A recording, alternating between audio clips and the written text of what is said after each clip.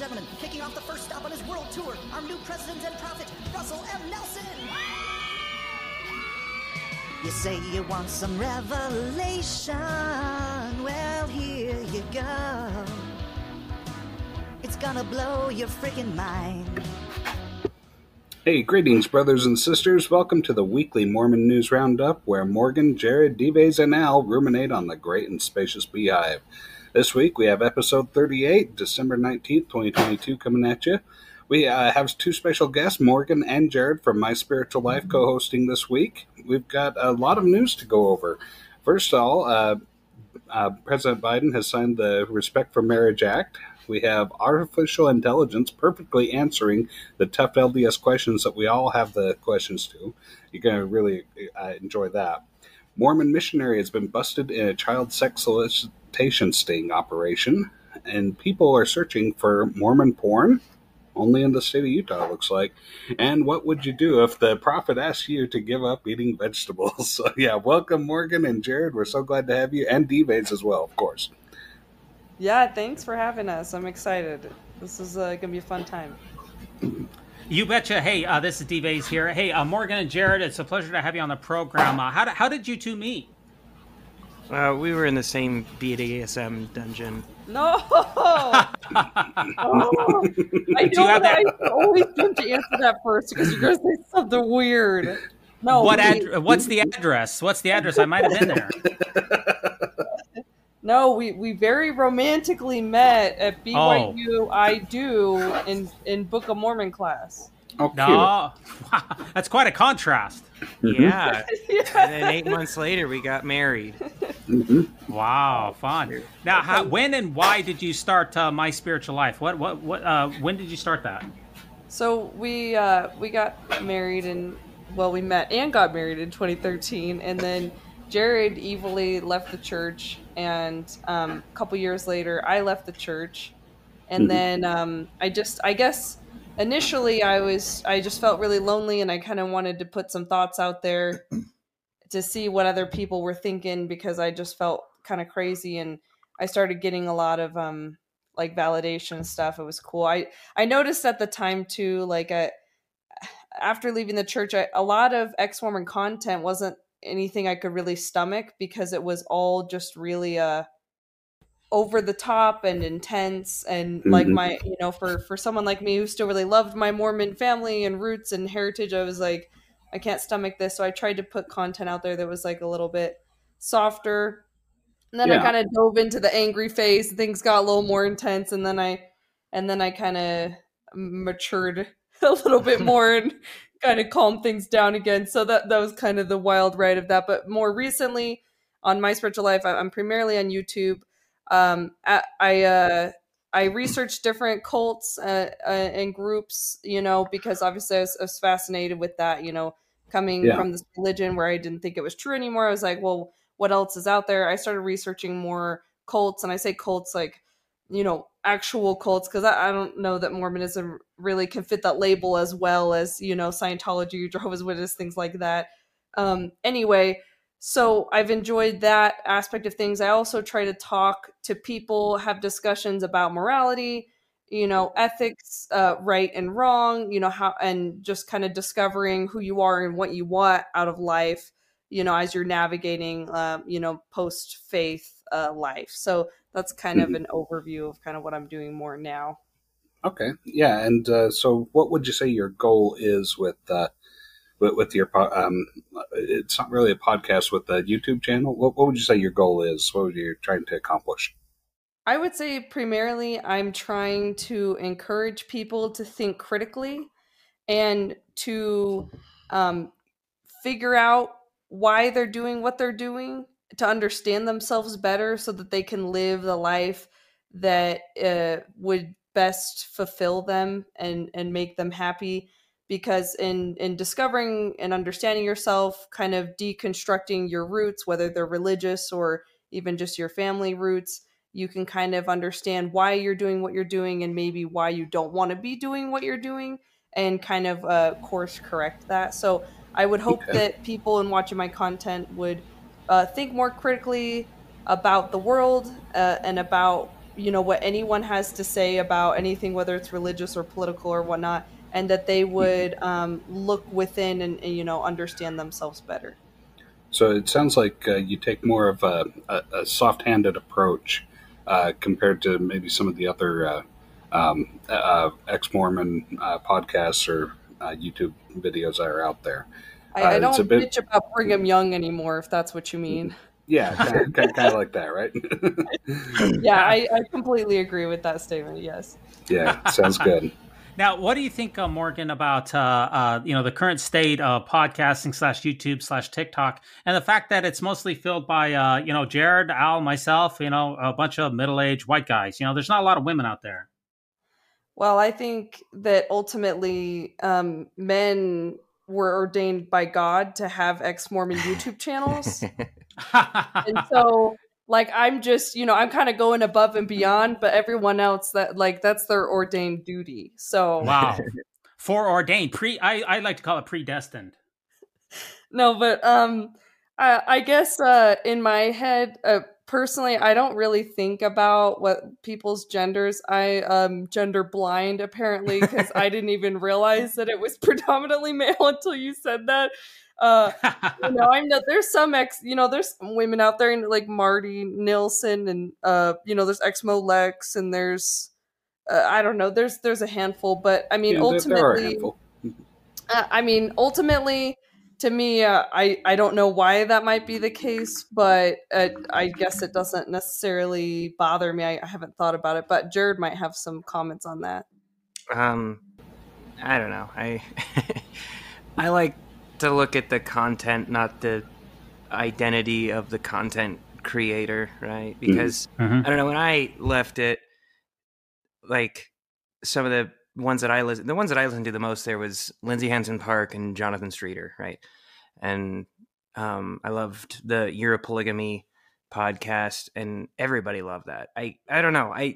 We get into arguments all the time in these spaces about whether or not there's sexism in the ex-Mormon podcast community because there's generally more men doing it or whatever. But I don't know. I don't think it's the case that people will refuse to listen to a podcaster just because she's a woman, right? Because Lindsay Henson Park's a good example. She's one of the most popular ex-Mormon podcasters out there, and she did a really good job. Exmo Lex is huge. I don't know. I think there's just more men. I don't know. I would say more men must be interested in it. More women are interested in cooking, probably. Oh man! Now I just looked at our stats for this podcast, and I just pulled them up while you were talking. And 61% of our audience is male, so maybe we're fitting that same mold. I do wonder. Is there anything else about you, Jared or Morgan, your personal life or religious background that you want to share with us before we get started? We did link to My Spiritual Life on YouTube, but is there anything else about your backgrounds that you want to talk about before we jump in the news? Jared also does some videos with Chris Hanna over on, what do you call it? Porch Time. Porch Time. If people want to see more from Jared. Jared comes on my channel occasionally, but that's where you can see more of him getting, I don't know, real fired up. Yeah. So, well, what do you cover? What do you cover over there on that channel? I'm sorry, I'm not familiar with that. Covers how much he hates ex-Mormons. Wow. I actually think you guys would like it. That's Porch Time on YouTube. Yeah, it's Chris Hanna's channel. It's me and Flip and Chris. Oh yeah, I've seen that. I've seen that channel before. Now that you I didn't recognize you. Now, yes, I've watched that channel from time to time. You guys kind of go off the deep end sometimes on that one, don't you? Yeah, we did. Yeah. I don't know. That's if you ask about the state of ex-Mormon podcasting, then I guess my opinions are all on that channel. Yeah, so if it's a channel to roast ex-Mormons, then you must have a lot of faithful. You probably have a lot of general authorities tuning into that channel. That's all I can imagine. I don't think they would. Vanguard listens to it every morning. I have it on a very reputable source. Honestly, the amount of people who I don't know, the amount of people who would approve of what we do is pretty low. There's I don't know, maybe 20 people think this same way. So, because we're not really going to make friends with most of the Mormon community because we're obnoxious. We don't let them off the hook. We cuss constantly, and they've covenanted to avoid loud laughter. So, yeah. True. Well, don't cut yourself short. The church started in April 6th, 1830, and it had less than 50 members. So if you've only got 20 people tuning in, you never know what's going to happen, Jared. Oh my God, Jared, you could reach the whole world. I could. You might even build your own temple in Dubois. I know. How do you feel about 20 other wives? I mean, do I get extra and it begins. Yeah. Well, I think you've been listening a little bit too much to the Year of Polygamy podcast, Jared.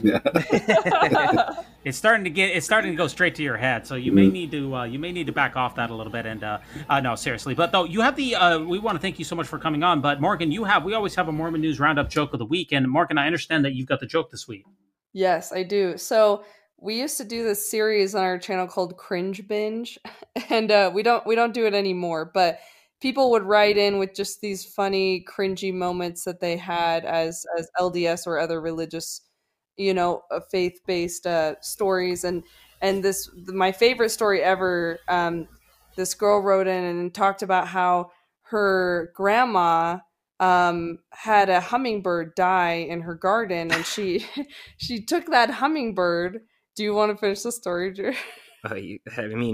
She put it in a plastic bag, and it was like her reverse canary in the coal mine, because it was like a dead bird that when Jesus comes again, she expected it to be resurrected.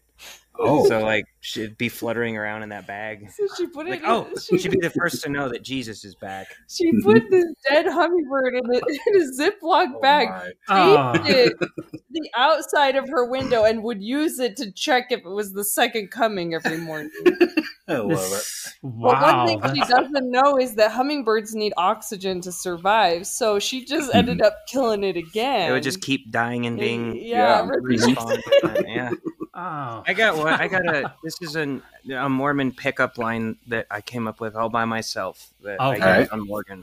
And you're going to use that for those 20 wives, or is that just... Oh, okay, well, gotcha. it wouldn't work the first time because it would. I don't know. It was just, if I were a polygamist, I'd marry you twice. Oh, that's sweet. That's very romantic. Probably wouldn't work on additional wives. Probably not. No, probably not. But speaking of polygamy, though, our first news article does talk about marriage a lot, and that's from Tad Welch on Deseret News. And President Biden here, he is signing the amended Respect for Marriage Act in White House ceremony, and Latter-day Saint leaders, they are attending this ceremony, and the church also released a statement on this, and they sent two indomitable guests. For the signing ceremony. The church sent former Senator Gordon H. Smith from Oregon. He's a former senator. And also Elder Jack and Gerard, a General Authority 70 of the church. So, hey, the church is releasing a statement. They're attending the ceremony. They're really they're really rolling out the red carpet for this, right, guys? Official representatives from the church, huh? I imagine there's there's stark balance that you got to walk when you are the church PR team, True. Right? Like you don't want to send nobody, because then that's, I don't know, that looks like Trump not coming to the inauguration. Like, meh, we're not doing it.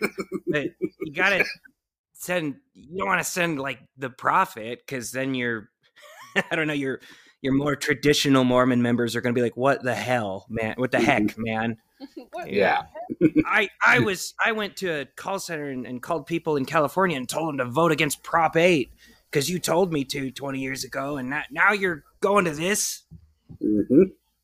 Yeah, well, it's kind of like, the church didn't want to send anyone too high because then it would give it too much, it'd be like you're giving too big of an endorsement. So they gave the most tepid endorsement that you could. I mean, it's kind of like you had the second counselor in the Twilla Elders Quorum presidency is going to, I mean, it's just a former. I think it was very senator. calculated. I think you're right. I'm guessing that this 70 isn't from the first two quorums of the 70, probably one of the third or fourth. Ew. He could be from the he could be from the 9th or 12th. Who knows? Yeah, I mean, I'm not real, really sure. But the church did release a statement, and they said that this new law demonstrates respect for others. And the law states that it can't be used to harm religious conscience rights or faith-based institutions, and it protects the tax-exempt status of churches. It protects grants and licenses. No law is perfect, but basically, we're a big fan of this law. Thanks so much. What do y'all think about that? I don't It's know. not perfect, but at least they got what they wanted, right? Yeah, I don't even know if they'll get what they wanted, though. I think that the only reason that they said it's not perfect was to have plausible deniability. Yeah. I think just everything that the church does at this point is risk-averse business practices. Mm-hmm. Yeah, I mean, they restated in this statement again that the doctrine of the Church of Jesus Christ of Latter-day Saints related to marriage between a man and a woman is well known and will remain unchanged. They seem to be coming back to this point time and time again, but then you have a bill that seemingly says the exact opposite. Mm-hmm. Yeah, well, that was the big thing when it broke, right?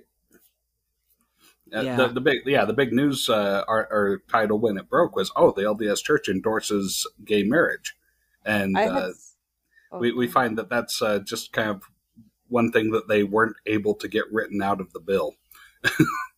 I had some LDS, family members that were really shook up over this because they were like, why couldn't the church just have said nothing, And I understand where they're coming from because it is so contradictory to the stance that the church has taken in the past that it was putting a friend of mine, an LDS friend of mine, through basically a faith crisis. Yeah. And I don't blame her. Part of me wonders if the reason to advocate for this was in part to pander, because my understanding is that they're losing a lot of members over the LGBT stuff, and so if they can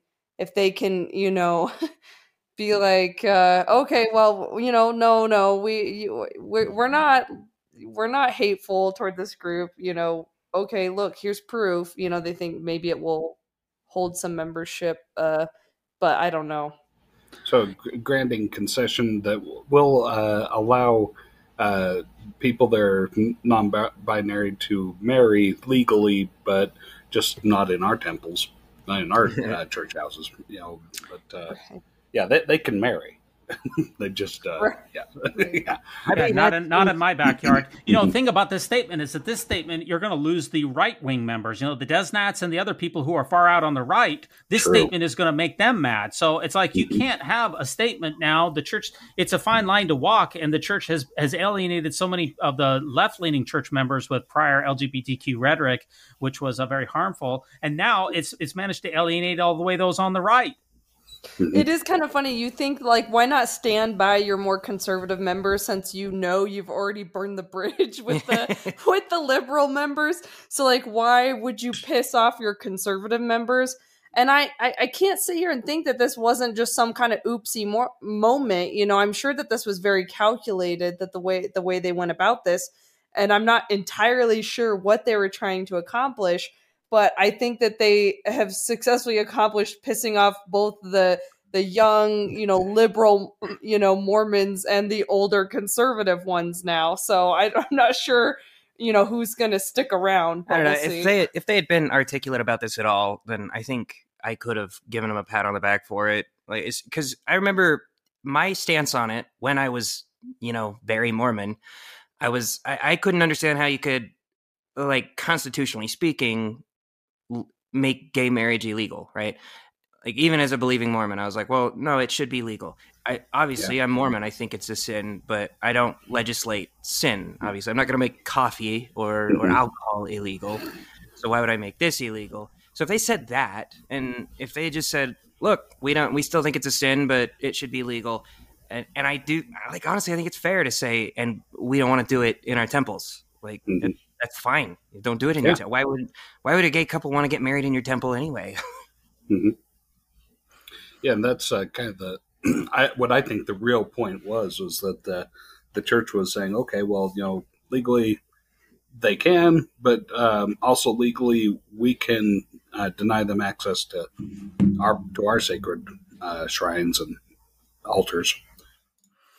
Yeah, so we're definitely going to be watching this. It's just amazing that this has managed to upset so many people, and it does seem very calculated. And I would have expected to see Dallin H. Oaks at this, because this is a law that certainly he must have been the brainchild for this entire endeavor. I mean, I don't think anybody questions that. So we'll be watching this. We could spend a lot more time on this if we could. We've got a lot of news to get to, so please rate us with 5 stars if you're listening to this on Apple Podcasts, by the way. And we'll be watching this. Our next article here is the title of the article is Mormon Church Plans First Middle East Temple Near the City of Dubai. And this was released on the nationalnews.com, which is a United Arab Emirates newspaper. So hundreds of members of the church are in Dubai. Up to maybe 2,000 members are in Dubai. There is a stake there. And the church has announced that they're the only temple that is going to be built in the entire Middle East. They're going to be building it in the Expo City in Dubai. Now, this temple was announced in 2020, and the building, it takes about 3 to 4 years to make a temple. And of course, there's like 170 operating temples in the world. But this is going to be the first temple in the entire Middle East that the church has that the church is a part of.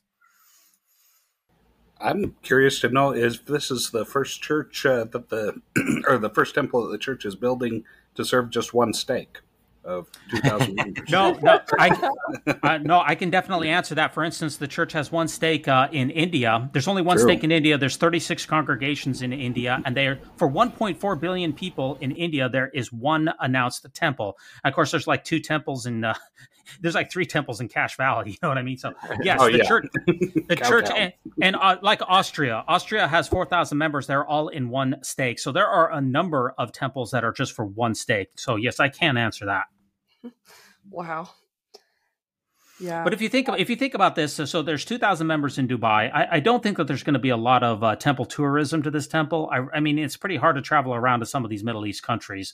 I mean, there could be, but if you have 2,000 members in Dubai, let's say that half of them are active, which is a pretty generous estimate. That would be 1,000 members in 1,000 Mormons in Dubai.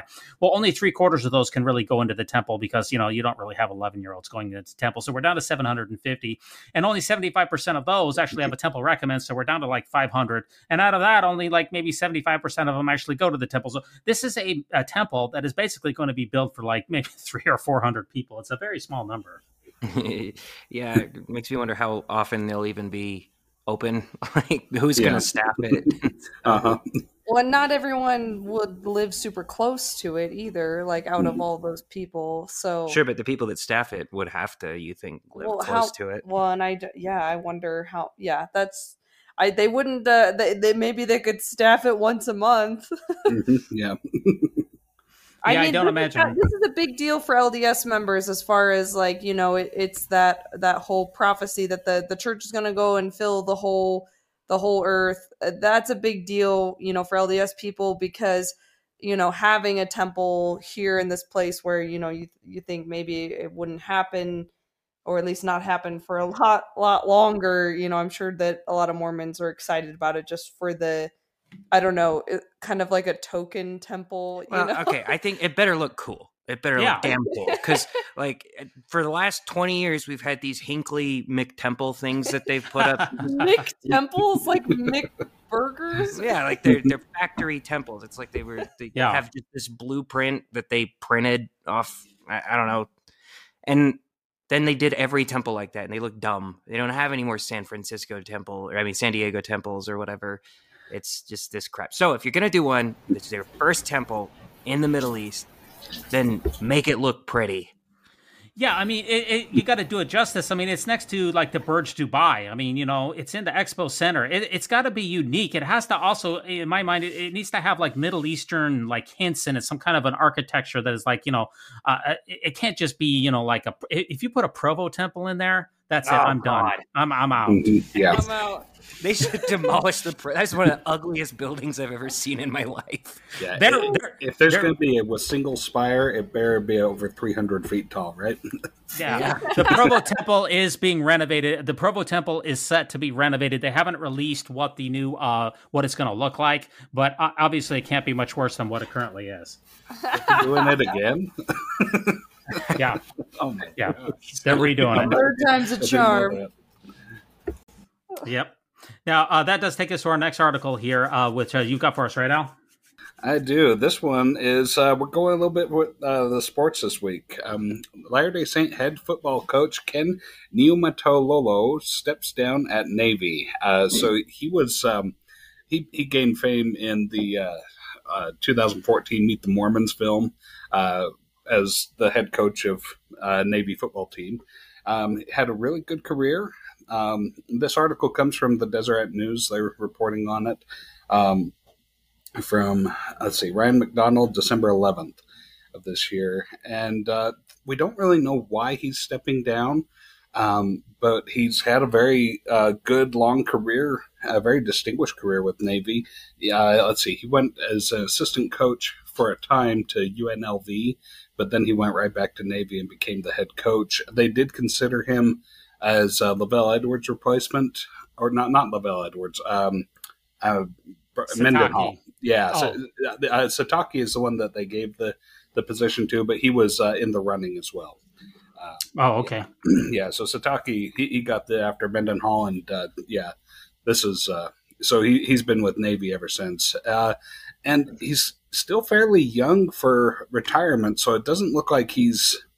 I mean, he's been in there for 25 years of service at the Naval Academy. But he's still a fairly young guy, so for him to be retiring at such a young age, we're not really sure what the future has or why he's 57 years old, so maybe God called him to be in the Tampa Bay Buccaneers head coach mission. That's a possibility. That's certainly a possibility. That sounds like a good mission. The Tampa Bay Buccaneers head coach mission. That's pretty good. Somebody's got to do it. I'm going to tell you, it'll probably be very hard to find sister missionaries that would meet the cheerleader requirement. Mm-hmm. I might have to cut. I might have to cut that out. That's rude. That was below the belt. Just kidding. I'm just kidding. Just a joke. They are allowed to wear pants now, right? So, but not short shorts. Short shorts. Yeah. But he was in Meet the Mormons. He was one of the stars there, and it was a very faith-inspiring story, really, when you watch the behind the scenes and the other things from 2014. He's got an incredible family, an incredible story.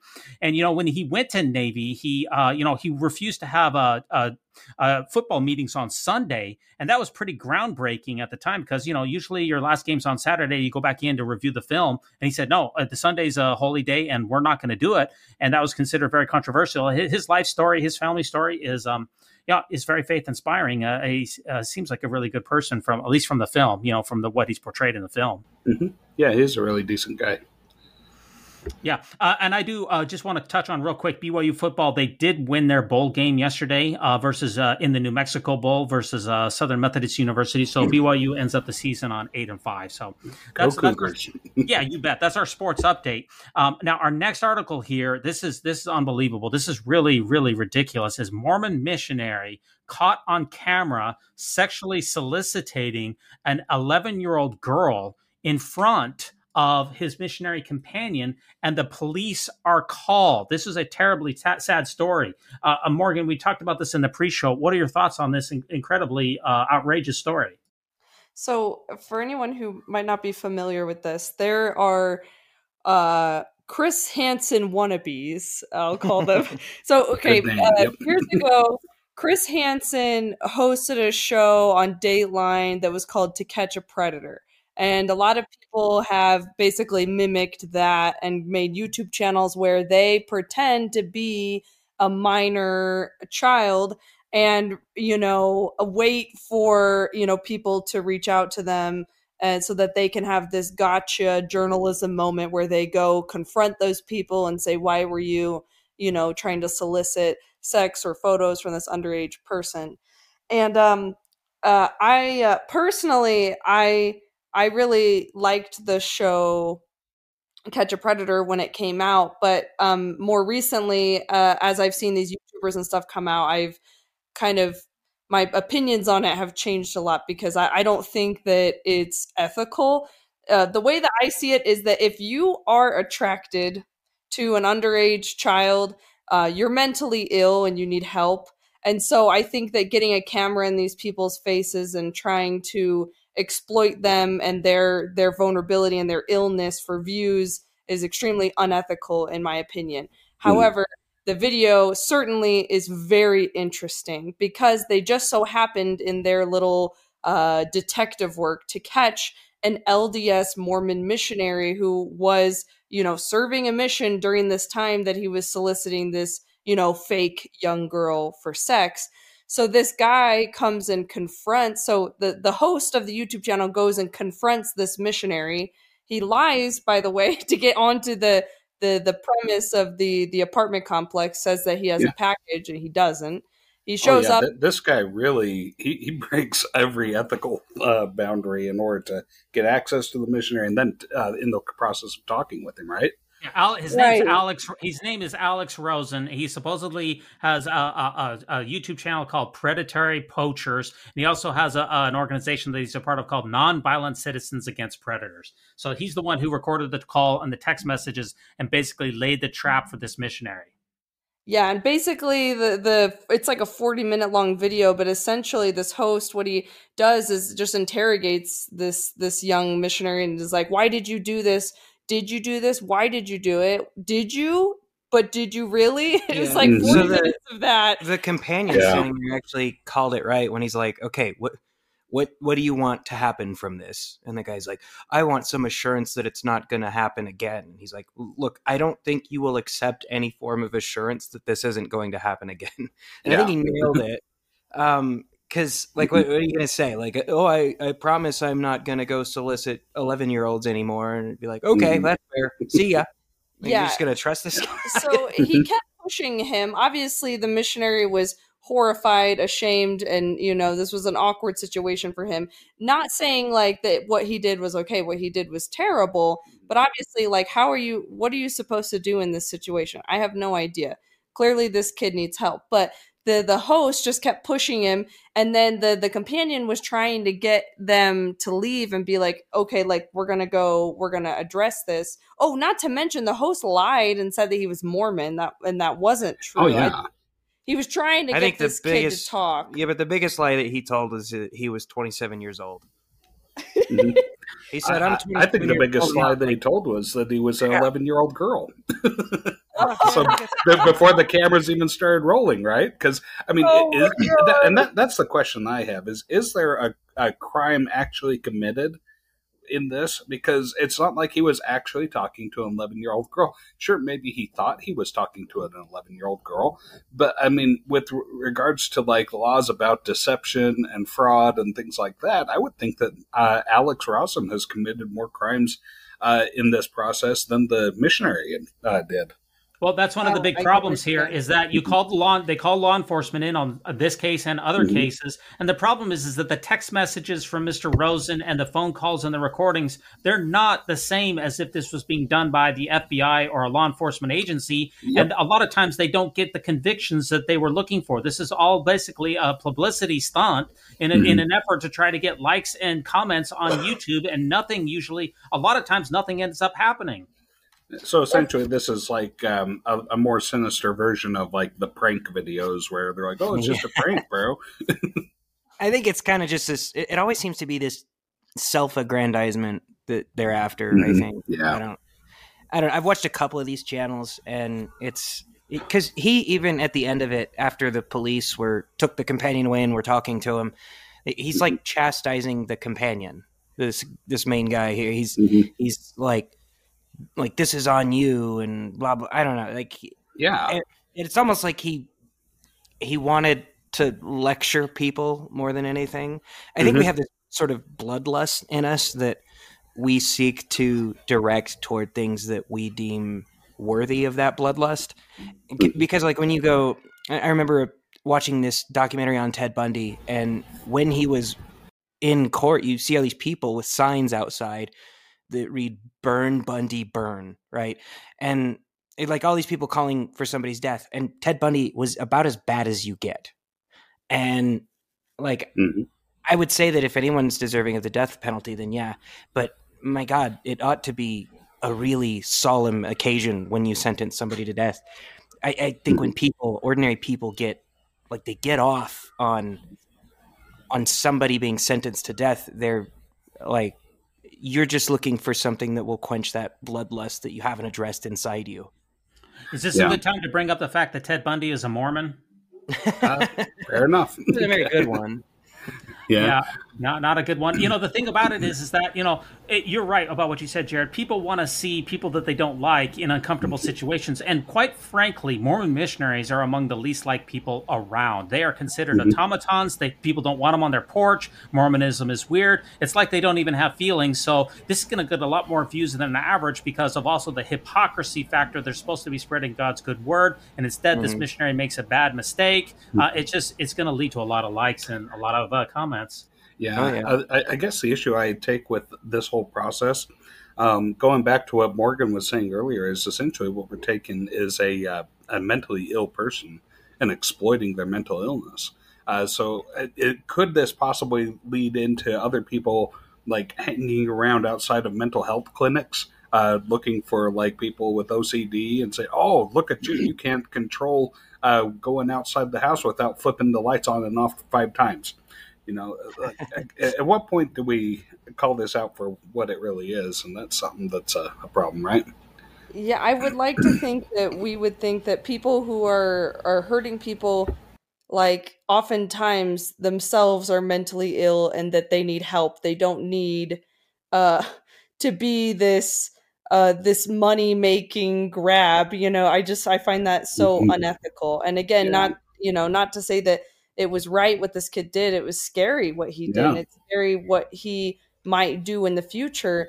But that putting it on YouTube isn't going to fix anything. And some people could steelman that and say, like, well, maybe if it shamed him enough, he won't try it again. But I think that shame is only something that often works temporarily. But I mean, you could make a case for it. But essentially, I just think that as humans, like, we're all saying, as humans, it's in our nature to want that vengeful, to want that revenge on people that have done something wrong. We think, oh yeah, this bad thing's happening. This bad person feels so good. And it's like, wait a second, is that really the kind of person I want to be, that I wish harm upon people that have done harm? Because that's literally the eye for eye makes the world go blind. Like, no, if people are doing harm and we need to lock them up so they stop doing it and hopefully learn from the lesson, great. But like, I don't like this YouTube fame and clout that people can get in these kinds of situations. Yeah, let's get these people some help instead of public shaming them, right?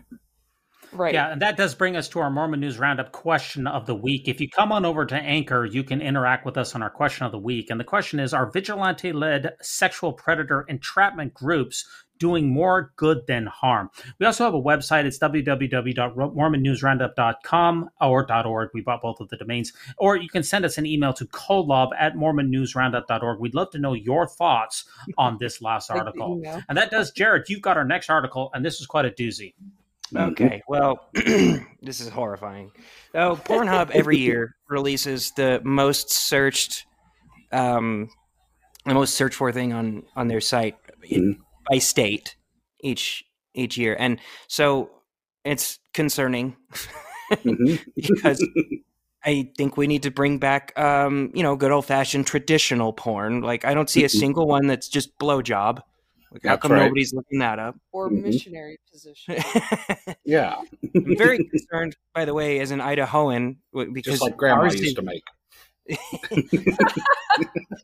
Ours is hentai, and then our neighbors over there in Washington are furry. Yeah. What the hell's going on? But the big concern here is Utah. Utah decided Mormon to be a search term. And I remember when I first left the church, people on the ex-Mormon subreddit would joke around about the Mormon Girls site. That's like, it's a Mormon woman. It's Mormon porn type thing. And so obviously I immediately looked it up. And Jared! It is unsettling. They're like wearing temple clothes. Oh, no. They're like, wow. Like, I'm being interviewed by the bishop, and I'll do anything for repentance, bishop. And you're like, oh, God, no. This is stuff we complain about on the ex-Mormon subreddit. Yeah. Like, oh, it's so hot how he abuses his power. Well, I do like at least that my state has a pretty decent term, and it's smoking. Like I guess like smoking hot. I mean, at least we don't have an embarrassing term. There's a lot of embarrassing search terms out there, and I'd like to say that Virginia has a pretty decent term, smoking. I think that's not too bad, in my opinion. Yeah, that's a lot better than Illinois with dirty talk. Yeah. Watch it. I know, yeah. We're going to get an explicit rating on this. Yeah. Dirty talk's probably better than Kentucky's stepmom. That too, yeah. This does it does prove to me that Russell M. Nelson does have prophetic abilities, because I think he's totally vindicated, because it looks like the word Mormon really is a victory for Satan. It is on YouPorn or whatever. Yeah. Pornhub, yeah. Yeah, Pornhub it does look like a victory for Satan, so this is just a double victory for Satan. Double victory. I would have thought, honestly, that the most porn word in Utah that was like Utah specific would have been like polygamy. I don't really know. I don't know what I was expecting, but I was definitely not expecting the word Mormon. Kind of alarming. Those videos are also very unsettling. Oh, yeah, no. I'm sure they are. But luckily, your senator, Al, he has come to the rescue. Right after this was released, your senator, he says he's going to solve this entire problem for us. What is he going to do? He wants to ban all porn, because the alcohol will fix it. The old abstinence form of birth control. Yep. This'll fix everything. Yeah, so he introduced the Interstate Obescency Definition Act, IODA, and it would establish a national definition of obscenity, which would, in effect, outlaw all online sexual content nationwide. So Mike Lee is going to try to fix this problem of the Utah word Pornhub search term for Mormon, and he's just going to make it off limits for everyone. Yeah, and I think his next plan is to ban swimming so nobody drowns anymore, too. Oh my God. Yeah, I don't know what to think about that as a premise, because, well, just because you think something's wrong doesn't mean it's always good to outlaw it, Well, we discussed this before, that, the world would probably be better off without internet porn. Like, if it just could go away, probably be better off. We'd also be better off if alcohol just went away, or cigarettes just went away. But illegalizing them is just a terrible strategy. Yeah, all it does is all the porn stars that are now jobless. What have you done? Well, AI is going to take care of that soon. We're going to have. My God! I'm just going to be able to type in Audrey Hepburn and Marilyn Monroe double teaming Jared, and I'm going to get like a personalized video. Well, it sounds like, Jared, that you're a real subject matter expert in all of this, by the way. You're a very forward-thinking guy. I think that might be okay. Yeah. I saw internet porn when I was in second grade. I know how this works. I don't want to be an expert, but I am. Okay, get off my back. Okay. Well, we're not your bishop, so hey, that's none of our business. But I'll talk to him though. Oh, okay. That sounds good. Yeah, you talked about AI. And that's funny that you mentioned that, because AI is all in the rage these days. And in fact, somebody, the new AI out there is called Chat GPT, and you can go into there and you can type in almost any question, and the AI will give you its response. And somebody went in there and typed in, "Hey, I'd like to hi to Kolob." Like that old hymn, "If you could hi to Kolob." And he said to the Chat GPT, "How can I hi to Kolob?" And Al, what did the AI say about getting to Kolob? Let me open that one up, because it is precious. Yeah, basically, while you're opening that up, he says that Kolob is a term from the Book of Mormon, a religious text that is considered sacred by members of the Church of Jesus Christ of Latter-day Saints. And in the book, Kolob is described as a star or a planet that's near to the throne of God. But here's the most important part. It is not possible to physically travel to Kolob, as it is a fictional place that exists only in the religious beliefs of Mormons. That's right. How does it know all this? Well, it's not stupid. It's not artificial stupid. It's artificial intelligence. So that's going to give you a straight, very uncomfortable answer. Look, that artificial intelligence is going to be artificially blushing when we discover Kolob. Yeah, it is.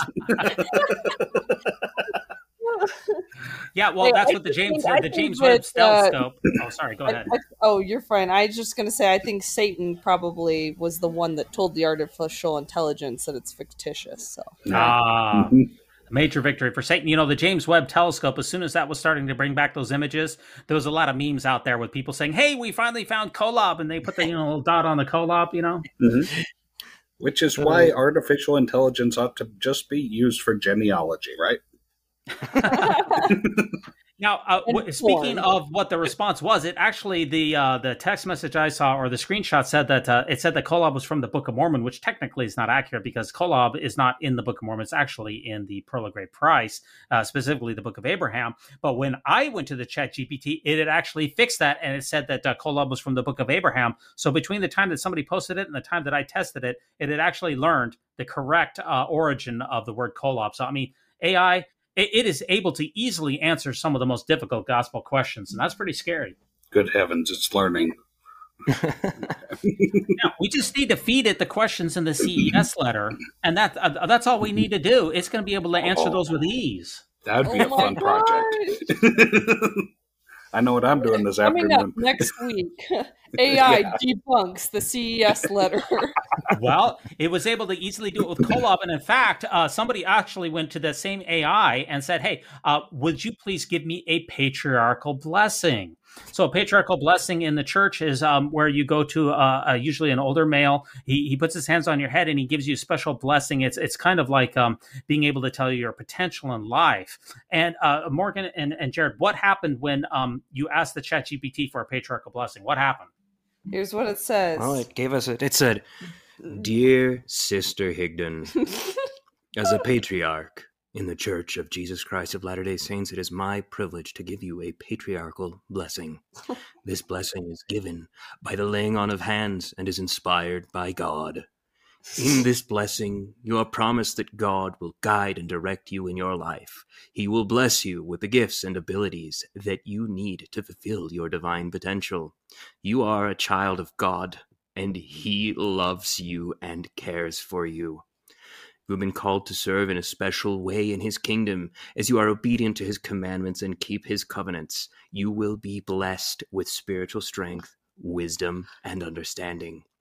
You are of the house of Israel. Almost, buddy. That's not quite there, and have been given a special heritage and lineage. You are a descendant of ancestor and have a special role to play in furthering the work of the Lord. May you always remember your divine heritage, and may you live in such a way that you are worthy to receive the blessings of the Lord. May you always seek to do His will, and may you find joy and fulfillment in this life and in the life to come. In the name of Jesus Christ, amen. So how accurate is that, Morgan?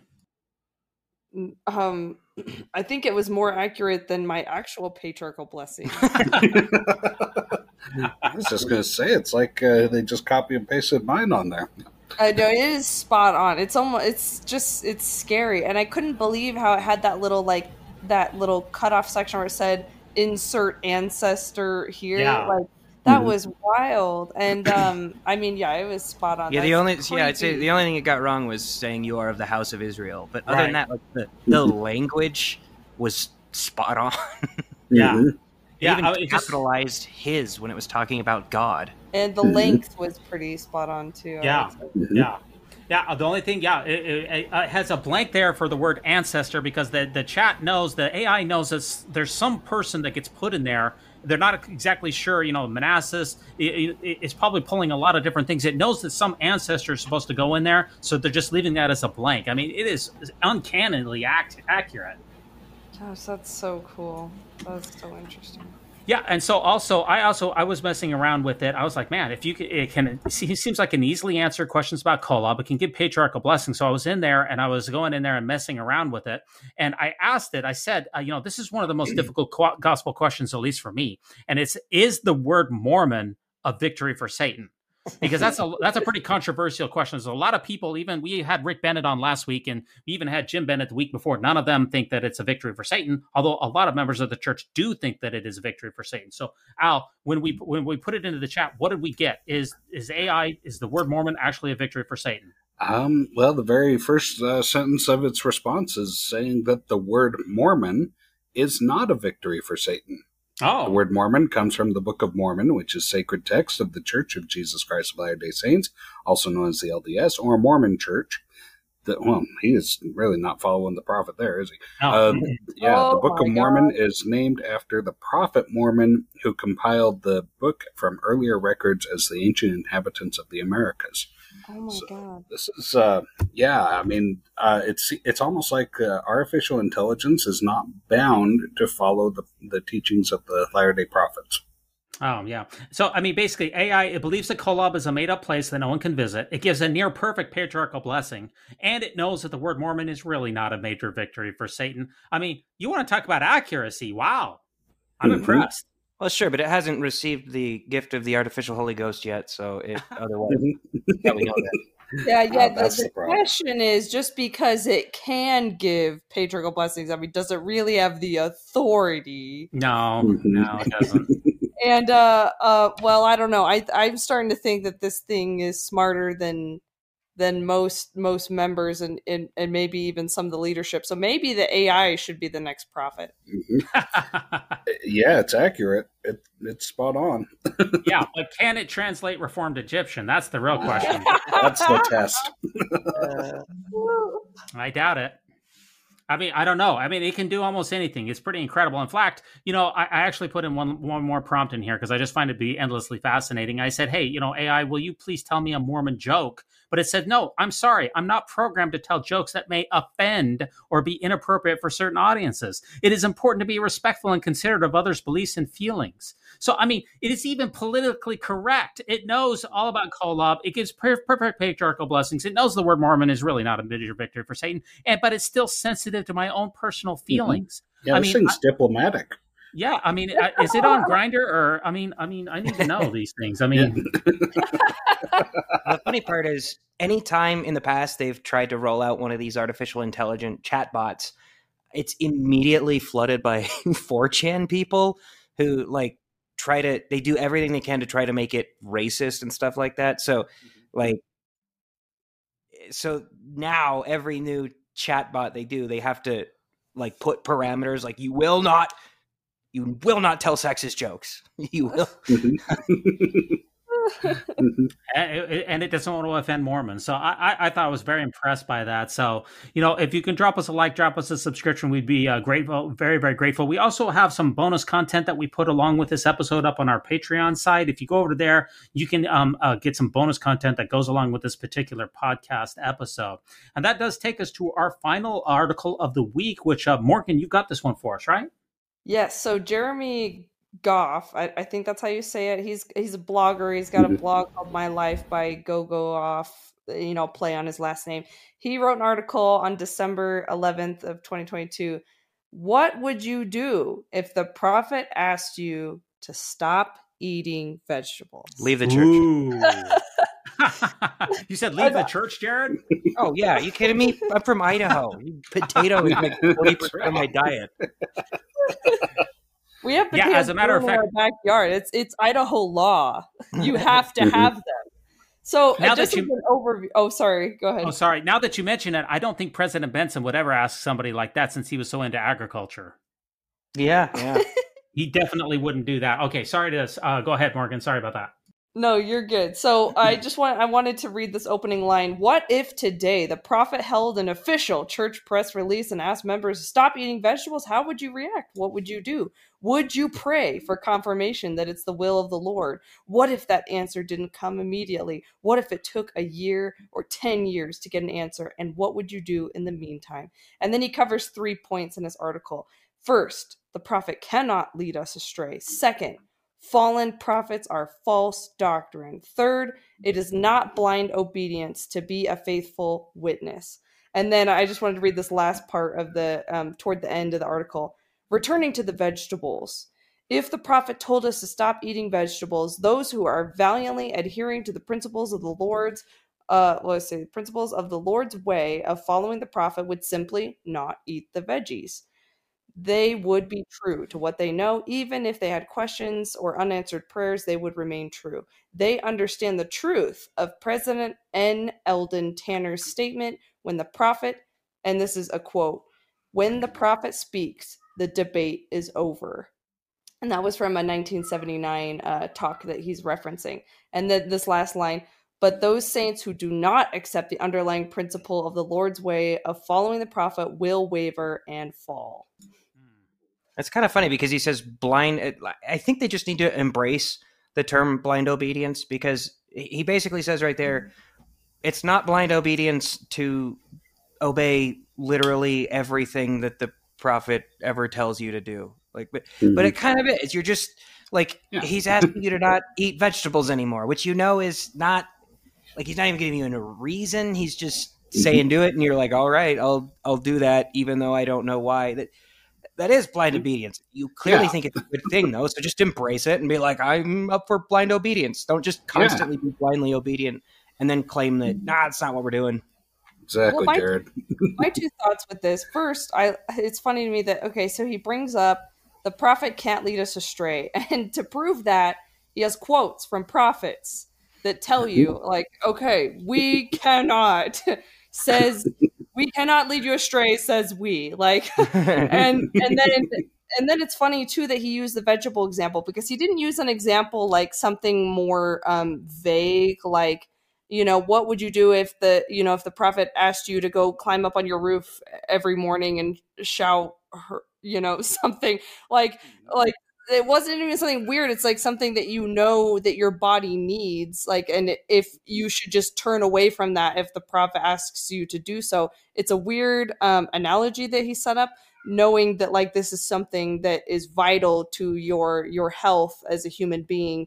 It's strange. Well, if you really wanted to get a good question, ask them what they would do if the prophet told them to do something that they knew to be immoral.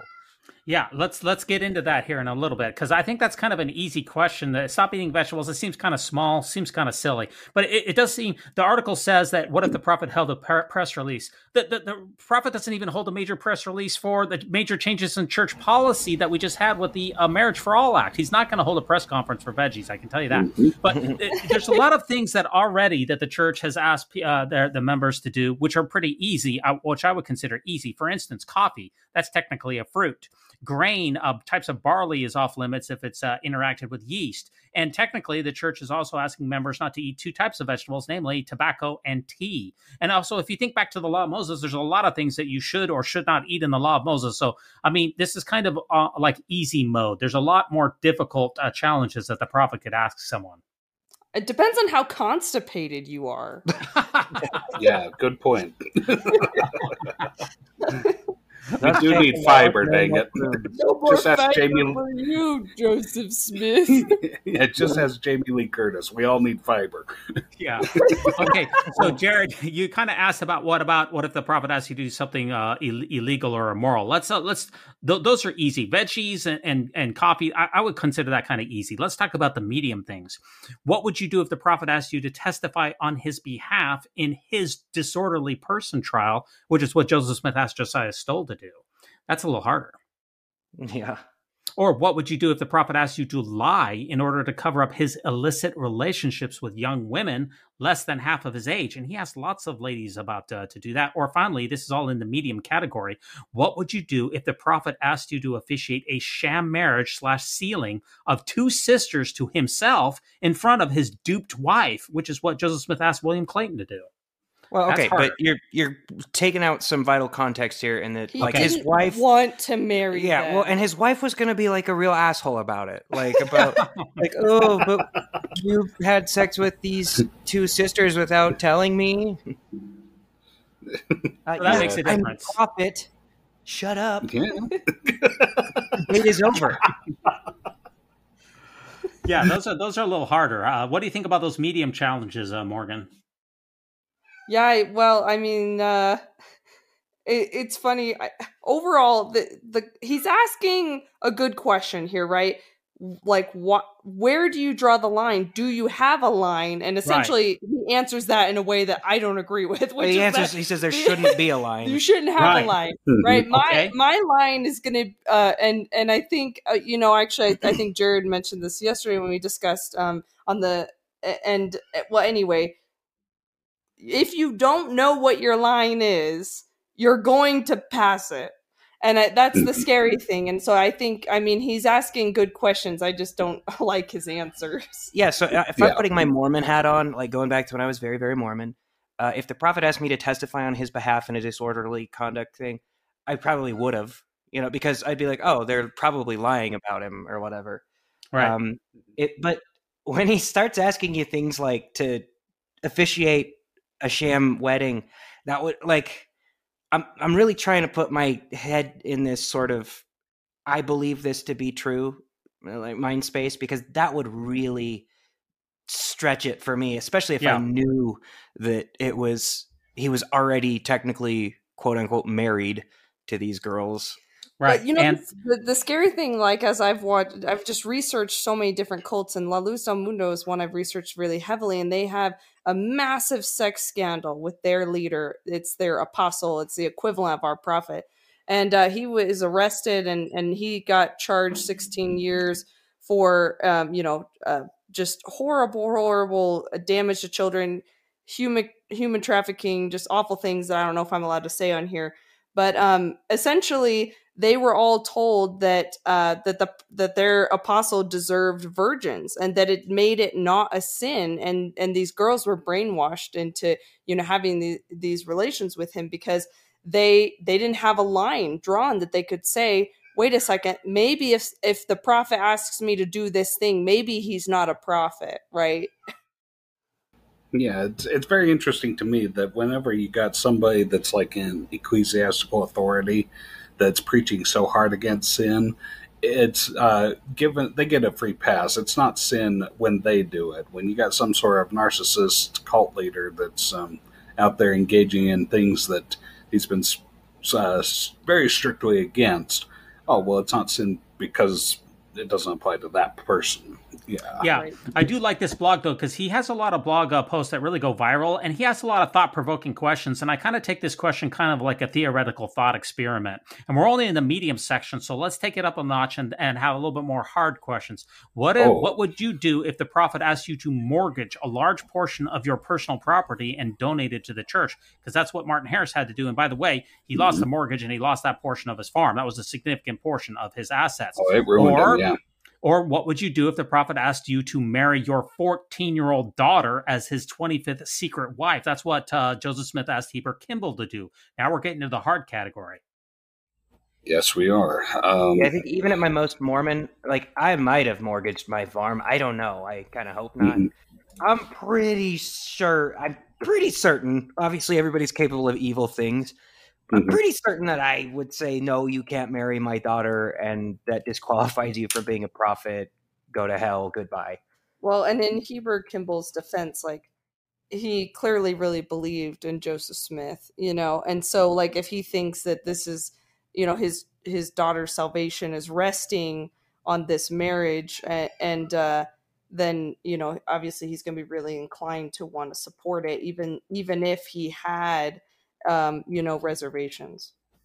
Yeah, it's really interesting to look at the mindset and think, okay, well, in order to how do you justify this? Well, in order to justify it, because obviously the knee-jerk reaction is no, right? But in order to try and justify it, you try looking back to other examples of what has been done, and okay, well, God did ask Abraham to sacrifice Isaac or something, just to give an example out there. So therefore, if God's going to, maybe that's what this is a test. And I think that Joseph Smith understood that, and he played on that a lot, especially as things went along and the polygamy became a real big deal. Yeah, we're getting to the harder questions here. Now, let's get to the hardest questions that I could come up with. I don't know, maybe you have harder ones, but these are the hardest ones that I could find in all of the Holy Scriptures. What would you do if the prophet asked you as a soldier to withdraw in a battle so that a fellow brother in arms, we're talking about Uriah in the Old Testament, would be left for dead? And remember, David, he was considered a prophet by most people, and I think the Latter-day Saints would consider him to be a prophet. Would you do that? This one's kind of funny because I'd like to hear what this Go-Go Goff's response to that would be, because when he says the prophet will never lead you astray, that's an example of, it's not just an example of, I personally think that David led these people astray by leaving Uriah to die to cover up for his own indiscretion, but it's the Bible itself frames him as having done the wrong thing in that instance. Yeah. And so that's a biblical example of the moral authority of the church absolutely leading somebody astray. Yeah. Well, what about you, Dives? You're the military guy here. If suppose that, I mean, by equivalence, if you had like a 5-star general that had commanded you, hey, we're just going to have to leave them there. Pull back. So as a soldier, if you're given a lawful order to withdraw, then you have to obey that lawful order, and that would be considered a lawful order. So from a general, you would have to follow that order. And if you think back to the times of the, the Civil War, people who refuse those type of orders, any type of order like that, they could be executed. So yes, as a soldier, yes, but as a human being, you're programmed to. One of the soldiers' creed says that we never leave a fallen comrade. So it's a very, very difficult question. That's why I put it in the hardest question section. Exactly. Yeah, that is a really hard one. Yeah. Okay. Let's go on to another harder. I'm trying to get to the hardest ones at the end. What would you do if the prophet asked you to chop off the head of a defenseless, unarmed, and unconscious man? And that was with Nephi and Laban in the Book of Mormon. Now, technically, a prophet did not ask Nephi to do that. He said it was the voice of the Lord. But still, what if Nephi had turned to you and said, "Hey, you were supposed to do that"? Would you do it? Well, I mean, if a voice in your head tells you to kill someone, what else are you going to do? Exactly, right? Well, that's where the under banner of heaven came from. Ignores that voice in his head, yeah. That's exactly where we got the Under the Banner of Heaven series. That's exactly where Crime and Punishment came from. Yeah. In fact, the Lafferty specifically referenced Nephi and Laban in the Book of Mormon, talking about when they killed Brenda Lafferty. So yes, if you take things seriously, that would be a yes. Okay, let's keep going. I'm coming up to the hardest ones. Got 3 more. What would you do if the prophet asked you to kill your own son, as you referenced earlier, Jared? Now, that was technically Abraham, and that was an angel with his son Isaac. But still, what if Abraham had asked you to do that? I mean, I hope I'd say no. Yeah, veggies are easy. I saw this on God pranked before God. I know what you're up to.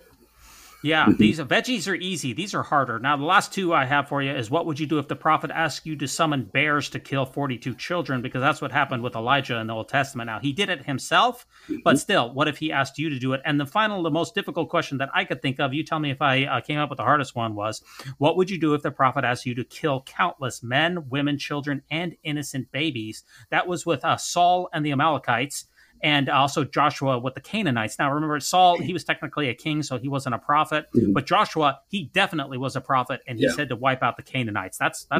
Those are a lot harder than vegetables. Yeah, genocide's a little bit more than vegetables, Yeah. Yeah, so going back to your point, Morgan, you said that the article was broken down into 3 separate categories. First, the prophet cannot lead us astray, and I was really thinking about that. And I just thought of a couple of examples. Number 1, we have Joseph Smith's translation of the Book of Abraham. Now, that is a small misleading of being led astray. Joseph Smith said that the figures and facsimiles and things represented certain things, and they do not. He said that certain characters represented certain images, birds, people, and they did not. But he definitely led us astray in the Book of Abraham. You might not think that it has much implication for our modern day, but that's definitely an example. You also have the Adam God theory, where Brigham Young, he taught that Adam was our God, but Spencer Kimball said, no, that's the theories of men. You also have the blood atonement. Brigham Young taught it, but it's been taken back. You also have blacks in the temple and the priesthood ban. Homosexuality being repeatedly and persistently taught as a curable personal evil choice for decades. You also have God as a spirit in the Lectures on Faith, which was quietly decanonized in 1921. It seems like we're seeing a lot of times where prophets have led us astray. And polygamy, people could go back and forth with that, because they'll say, "Oh, well, no, it was needed then, but not now." But there were several prophets that said it would always be foundational to getting to the celestial kingdom. See, I've seen enough apologetics that I can think of the ways to squirm out of most of these, right? Like, because they can say that, like, well, people were just, they were wrong. It was like with blacks in the priesthood, they were just wrong. They were products of their time, and they maybe like they wouldn't have listened to God. People were racist. I don't know. Yeah. Like, you can kind of try to squirm your way out of that one. The really difficult one to squirm out of, though, with as far as leading you astray, is the Adam God theory, because that's not just something that, like, you say we were kind of wrong about. That's actually it's a direct teaching that most Mormons right now would consider blasphemy. Yeah, and that's not something that should really change. The nature of God should be consistent. We're taught that God is the same from all time. So that one is one of the more difficult ones. And also in our modern day time frame, think about this. Gordon B. Hinckley, he said that the Defense of Marriage Act back in 1996, that was God's will. That's why we had Proposition 8, and the church was all hands on deck to overturn, make sure Proposition 8 was defeated. And now we have Russell M. Nelson in the last couple of weeks who said that it's God's will to repeal it, which is what the Marriage for All Act did. So you can try to weasel out of both of those, but it does really seem like we're two different planes there. Yeah. So his whole answer in this article is the prophet can't lead us astray, but then we have all these examples, and like you could steel man some of these by maybe saying like God knew we weren't ready for certain information, like God knew people were too racist, so he said that they're not gonna have the priesthood, but then like. But it's just some of these instances don't really make sense with that answer, things like blood atonement and things like that. It's just like, to me, for him to sit here and say, well, the prophet can't lead you astray. So if he says, don't eat your vegetables, then you better listen. But we have all of these really specific examples that say otherwise. And what that should make any member of any church, but especially the LDS church, think about is that perhaps it's possible that a prophet can lead you astray, and if that's the case, maybe you should pay closer attention to what he's asking you to do. Yeah, I think that makes me think of it. It always just feels like setting up a monarchy as a valid form of, like, a valid system of checks and balances. Like the king will never overstep his powers because the king will make sure that doesn't happen. Because he's the king, right? Yeah, so we should be a monarchy. Nobody has as much power as this guy to check him, but he'll check himself, I'm sure. Yeah. I find what's really amusing about this whole study is that they're using something as simple as like vegetables, okay? But the message from the pulpit keeps coming, oh, this is the generation that's the most valiant of all generations. The Lord has saved his most righteous and his most stalwart and his strongest spirits to come down in the last days. And yet we're being faced by really easy questions like that. Like, okay, if the prophet's going to ask you to do something like stop eating your vegetables, oh, you don't like eating broccoli? Well, if the Lord tells the prophet to tell you to stop eating broccoli, are you going to stop eating it? Well, yeah. But, as long as he doesn't stop telling me to drink Monsters. Yeah, exactly. Yeah. Yeah. We're not getting asked, okay, so are you, when I was in seminary and during Gordon B. Hinckley's years, it was like, okay, well, if the prophet asks you to commit suicide and take your own life or take the lives of your family with you, if he commands you, are you going to do it? That was the kind of questions that we were asked. So giving up vegetables seems like a big step back. Have some balls, Jeff. Yeah. Jeremy. Off, Jeremy. Yeah. Yeah. Now, his second point in the article is that fallen prophets are false doctrine. He seems to be making the argument that there's no such thing as fallen prophets. But if you look back through the scriptures, we can find lots of examples. We already talked about David in the Old Testament. He basically killed Uriah and he slept with Bathsheba. If that's not fallen, I'm not sure what is. Jonah, he ran away from the Lord's commandments. I don't know if you want to call it the God told Jonah to do something. He did the exact opposite. I thought he couldn't lead people astray, and then he seems pretty fallen to me. You also have a very obvious example of Judas in the New Testament. If he's not a fallen prophet, I really, betraying Jesus, I don't know how you can say that Judas wasn't a fallen prophet. Well, apostles are considered prophets, seers, and revelators themselves, right? Right. Oh, yeah. Exactly.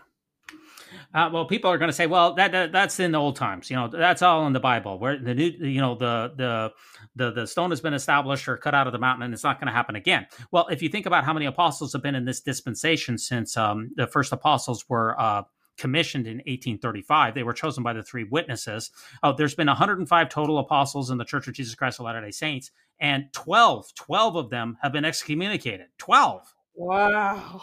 And these are some of the highest people, not just low-level apostles. So we're talking about Thomas Marsh. He was the president of the Quorum of the 12, and he was excommunicated in 1839. Sidney Rigdon was in the first presidency. He was excommunicated. William Law, he was the second counselor in the first presidency. He was excommunicated. John C. Bennett was technically the assistant president of the church. He was the number 2 in line. He was excommunicated. And Oliver Cowdery, who's probably one of the most important people in the Restoration, he was the second elder in the church. This was before they founded the 12 apostles. He was excommunicated. So the idea that there's no fallen prophets, that's just, I don't know how you can make that argument. Well, we've kind of forgotten that because I think the last apostle to be excommunicated was back in about 1840. Is that right? No, 1940. I'm sorry, 1940, yeah. Yeah, Lyman was excommunicated for adultery in 1940. Yeah. So, I mean, it's kind of ancient history, but, I mean, ancient history, that's World War II. It's not that ancient. This is like our grandparents' time period. So, well, I mean, it's clearly evidence that, like, prophets can fall, which leads us to the conclusion that means the current prophets could fall as well. And I think that that's something that Mormonism kind of, I don't know, they set their members up to fail, essentially, because you have these members that have this blind loyalty, which just says that, it doesn't matter if I agree with what he's saying or not. Like, I just, he cannot, it's not possible that he can lead me astray. It's a very comforting thought, right?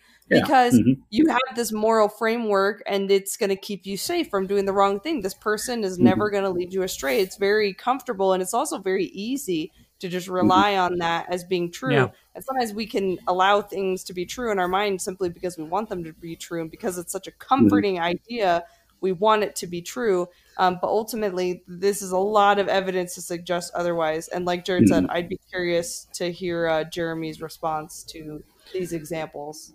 I guarantee you, if you follow the prophet and commit a crime, and you try to implicate the prophet, saying, "Well, he told me to murder my son," nah, dog. Curtin McConkie will have some very interesting things to say about personal accountability in the courtroom. I'm sure.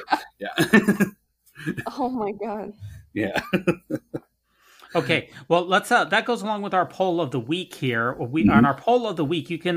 It's available only on Anchor, but if you come on over to Anchor, you can interact with us. And what is the poll of the week this week that goes along with this article, Al? Okay, so the question this week is, what would you do if the prophet asked you to stop eating vegetables? Okay, is it number 1? Am I reading this or Jared? No, I was hoping Morgan or Jared. Okay. Morgan or Jared? Is it number 1? No problem. I already follow a strict diet consisting only of BYU Creamery ice cream. That sounds good. I like that. A little hard on the arteries, but okay. I like that. That sounds like a good diet, by the way. I may need to try that. Or Morgan, is it number 2? Yes, number 2 answer on the poll is not sure. I would really need to pray about it first, or at least consult with a rock and a hat. Yeah, I've never tried the rock and a hat. Reliable, I've heard. I've heard that. I've never tried it. I don't know if any of you have tried that. Does that work better than prayer, or about the same? I mean, it's translated entire books of religious texts, so it's got to work really well, right? It's got to be the right kind of rock. You got to make sure it's one of those ones that they use for the treasure digging. Those ones work really well. They don't find treasure, but they translate really well. Yes, it's helpful to get it out of your neighbor's well and then borrow it from him and then refuse to return it. That's the best kind of rock if you can get that kind. Or is it Jared number 3? No sweat. As long as I can still drink 96 ounces of Mountain Dew every day, I'll be just fine. Yeah, it seems like there's a lot of people who follow that as well. I'm not sure about that. But they're not addicted. No. Diet. No, they not going to drink 1 cup of coffee, but 96 ounces of Mountain Dew, no problem. Yeah. Or how about number 4? Morgan, is it number 4? Not gonna happen. Jesus cursed disobedient fruit in the Bible, not vegetables. Good point. Yeah, Good Jesus point. only hates figs. Yeah. That's right. That's a good point. I hadn't thought about that. Or the Westboro Baptist Church, they mistranslated it. It's God hates figs. Oh, no. That's good. That's funny. That's good. Oh, boy. It does appear that God is not a big fan of figs if they're not towing the line, though. I think we can safely say that. Or is it number 5? Unless they update the official... Unless they update the official General Handbook of Instruction, I ain't doing nothing. It's a very bureaucratic religion. Yes. Yeah. What do they have in Clause 2A? Yeah, the handbook's up to 500 pages, so it's a nice light reading. I read it every single night. I try to get through it once a week myself. But yeah, I gotta keep it under your pillow. Yep. Yeah, exactly. Or Morgan, is it number 6? I'm all in. My second cousin's sister-in-law's home teacher's patriarchal blessing said this day would finally come. I've heard that before. That does make a lot of sense. Or finally, is the last option here, Jared, is number 7. Sorry, I only follow what Desnat tells me about Hollow Earth. Mm-hmm. So which one of these, Morgan, this is an imperfect poll, but what would be the closest to your answer for what would you do if the prophet asked you to stop eating vegetables? You've got 7 choices here. Which one best represents your feelings? Probably the Rock and the Hat. I would really need to consult with that first. And Jared, which one for you? I'd probably do number 3. I'm a fat piece of shit. Okay, no sweat. It doesn't bother you one bit. Gotcha. No problem. Mm-hmm. Okay, Taco Bell vegetables? It doesn't include refried beans, right? Now, we have some big shows. That's all the news for this week, but we have a big shows coming up here. I just want to run down our lineup that's coming up. We have a very special show lined up for next week with not one, but 2 special guests where we were going to review the top 10 Mormon stories of the year. And we also, Morgan, we recorded a special episode for My Spiritual Life, right? Yeah, hell yeah, we did. I'm really excited to release that. It'll be either on Christmas or after. And I'm even making like a mini version of it too for people that want to get the recap, but don't want to, listen to us chat for so long. So I'm making like a 6-minute version, so that'll be cool too. Nice. Very nice. And also for January 1st, we have Rebecca Biblioteca from the Good Book Club, who's our first regular guest host. She's coming on. We also have a tentative agreement from Emily from the Dissident Daughters podcast. She's coming on January 8th. We've heard the Midnight Mormons. I'm getting some, they might be coming on in January. Not sure how many of them, but we have lots of other big shows and guests in the works. Yep, we're really excited about that. So I think that'll wrap it up for us today. I want to give a quick shout out to Weird Alma for this episode's music and every episode's music. We really appreciate him working with us. Thank you so much for ruminating with us on the Great and Spacious Beehive. And remember, no unhallowed hand can stop this podcast from progressing. Thank you very much, Morgan and Jared, for joining us. Have a great day. Thanks. Bye. When it comes to nicknames of the church, such as LDS Church, the Mormon Church, to remove the Lord's name from the Lord's church is a major victory for Satan. Satan. Please allow me to introduce myself. I'm a being with no moral constraints. My number 1 goal is to hurt the Church of Jesus Christ of Latter-day Saints.